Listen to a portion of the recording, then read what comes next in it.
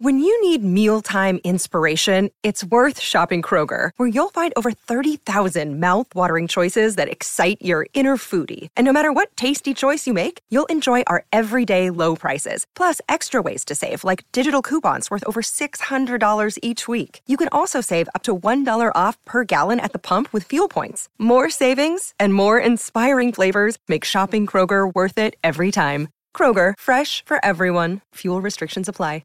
Another day is here, and you're ready for it. What to wear? Check. Breakfast, lunch, and dinner? Check. Planning for what's next and how to save for it? That's where Bank of America can help.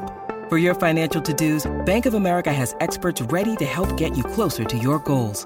Get started at one of our local financial centers or 24/7 in our mobile banking app. Find a location near you at bankofamerica.com/talktous. What would you like the power to do? Mobile banking requires downloading the app and is only available for select devices. Message and data rates may apply. Bank of America NA, member FDIC. It's time for today's Lucky Land horoscope with Victoria Cash. Life's gotten mundane, so shake up the daily routine and be adventurous with a trip to Lucky Land. You know what they say, your chance to win starts with a spin. So go to LuckyLandSlots.com to play over 100 social casino-style games for free for your chance to redeem some serious prizes. Get lucky today at LuckyLandSlots.com. Available to players in the U.S., excluding Washington and Michigan. No purchase necessary. VGW Group. Void where prohibited by law. 18+. Terms and conditions apply. Hello. As a bonus addition to the James Collins episode of Stop Hammer Time, we have some questions that have been received by telephone on our Stop Hammer Time answer machine cassettes, for which we still buy from Woolworths in around 2002. So first up was a question from Dan Silver. Hi James, it's Dan Silver from Telegraph here. In a previous life, I was associate editor of top weekly music magazine, The NME. And one year I sorted out backstage passes for V Festival at Chelmsford for you and some of the first team via our mutual friend Christian Daly. So the question I would like to ask is, what did you and the boys get up to in the hospitality area at the festival that weekend? And if the answer to that is a little bit too X-rated for this family podcast, then I guess I'd like to know, what is the most memorable concert that you have been to? Before I go, could you please say hello to my friend Mark Welland, who I can assure you is your biggest fan. Cheers. Hello, Mark Welland. I remember that. I was probably too drunk to to recall what had gone on. Favourite concert? That's a big call, that. I've been to a lot. I'm a big music fan. I would go for the Verve at V Festival. Massive Verve fan. Are you? I'm huge. So I've seen Richard Ashcroft probably 15, 20 times. So I'd say the Verve, yeah. Are they your favourite band? I'm a bit old school. I think Johnny Cash on his own is probably my favourite. I used to torment the West Ham boys playing Johnny Cash in the dressing room. That never went down too well, but massive music fan. Right, great. Stage diver? No, normally at the bar, listen to the music normally. Excellent. Next up is a question from LBC's Ian Dale. James, it's Ian Dale from LBC here. I'd really like to know which sporting journalists and commentators you really rate and which ones you can't stand. What a peculiar question. It's going to sound a bit rubbish, but I do like Gary Neville and Jamie Carragher at the minute. Nothing wrong with that. I think they've done really well. I think they speak well. I don't mind listening to Roy Keane when he's on the telly now as well. And I don't tend to read too many newspapers, to be honest. I wouldn't know. But certainly Jamie Carragher and Gary Neville, I think, have been really good recently.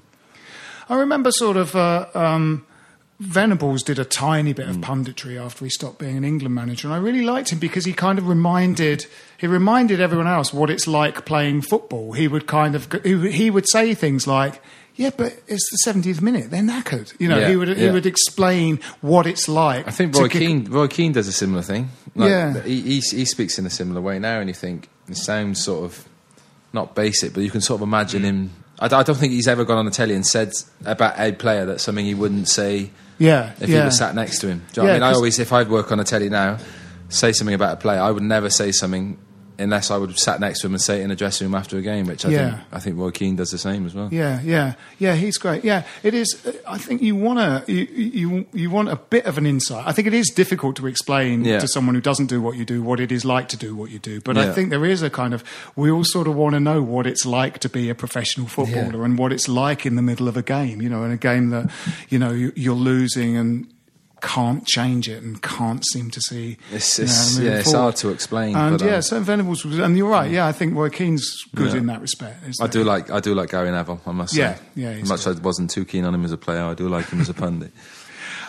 Next up is a regular guest on this podcast and great guy. It's Chris Akabusi. Yeah. Playing football at the highest level is the boyhood dream of so many of the fans that watched you play for Cardiff, West Ham, Villa and Wales. It must have a massive impact on your life.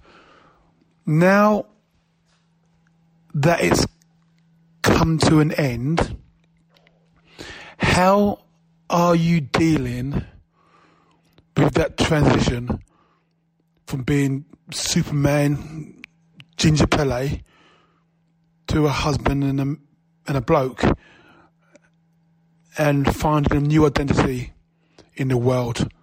Sorry for being a little bit serious, but that's the way that I am, above all the laughter.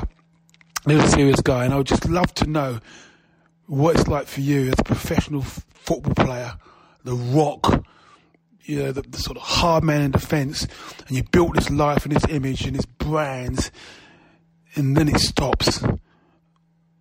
How do you deal with that, mate? And where are you going with your future? Good luck, fella, and thanks for taking the question. I think I forgot what the actual question was.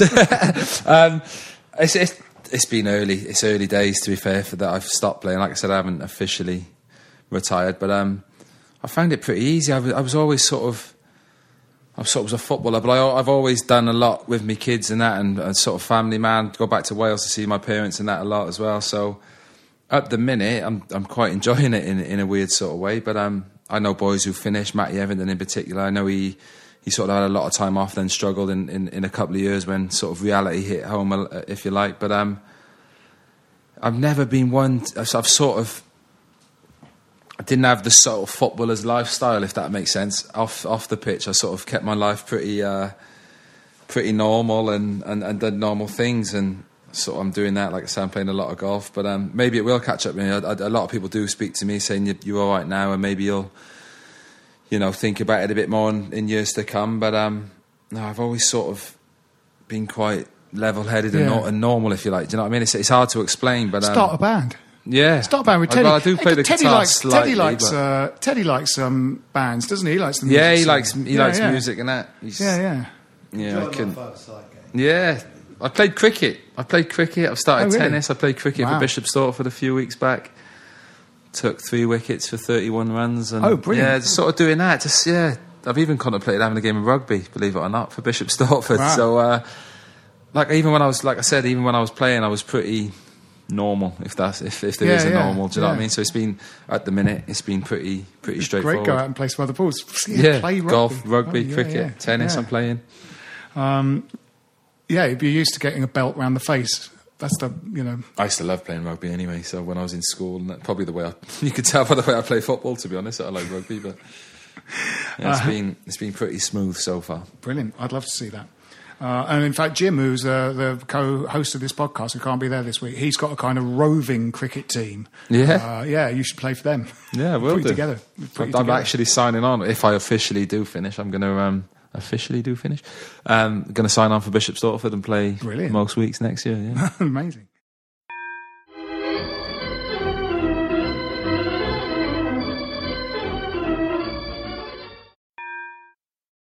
I think it's next up with the questions, Benji Lanyardo. Ginge, you were at the club when Tevez and Mascherano were signed. Looking back, do you remember what the reaction of the squad was when you first heard the news, then when they turned up and started integrating into the team? And then looking back on it now, what are your overall impressions of that whole period?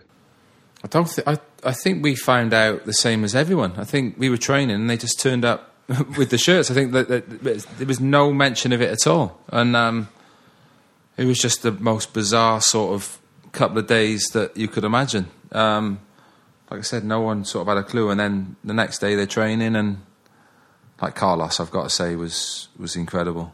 Yeah, Javier as well. To be fair, he's in training. You thought, no disrespect to our team at the time, how were they here? But I remember the first couple of training sessions were like phenomenal. They were like, world class players coming to our team, and we still to this day don't really know how they ended up there. To be honest, it was strange, but we was as shocked as everyone else. And did Pards seem sort of angry that this had just been thrown on him, or was he just kind of confused, or was he really pleased? I'd say probably a bit confused, but I honestly think Pards was probably the same as us. Like, where's this come from? It was so bizarre, and like I say, neither of them really got off to the best start, did they? And then obviously Carlos turned up in the last that free 9 kick, sort of games, and then, free kick, and then he just launched himself into the crowd. That was his first goal as well. It was. I think. He'd been there a while before, but you look back, Javier Mascherano went on to play for Barcelona for so long, and Hayden Mullins was keeping him out of the West Ham team, which was strange. But it was a strange sort of couple of months in West Ham's history. Next up, we have a question from Gordon Thrower from Knees Up Mother Brown. You've got over 400 career senior appearances. Career lasts around 20 years and counting. In that time, who's the worst referee you ever encountered, and who's the best? And bear in mind, if you're actually retiring, they can't touch you for whatever you say, so be honest. Anyway, good luck and all the best from everyone here. Worst referee? I think John Moss. Is it John Moss? John Moss gave that penalty to Leicester when we were 2-1 up. I just remember being some shocking decisions. I don't know if just against me or against West Ham in general. That day? I think I might have done, yeah. When was it Arnautovic gave away the penalty right at the end? Or Carroll. Was that Carroll? Yeah. Carroll, yeah. I did, it was, yeah. Yeah, John Moss I think I'd go for. Best? I think they're all pretty bad.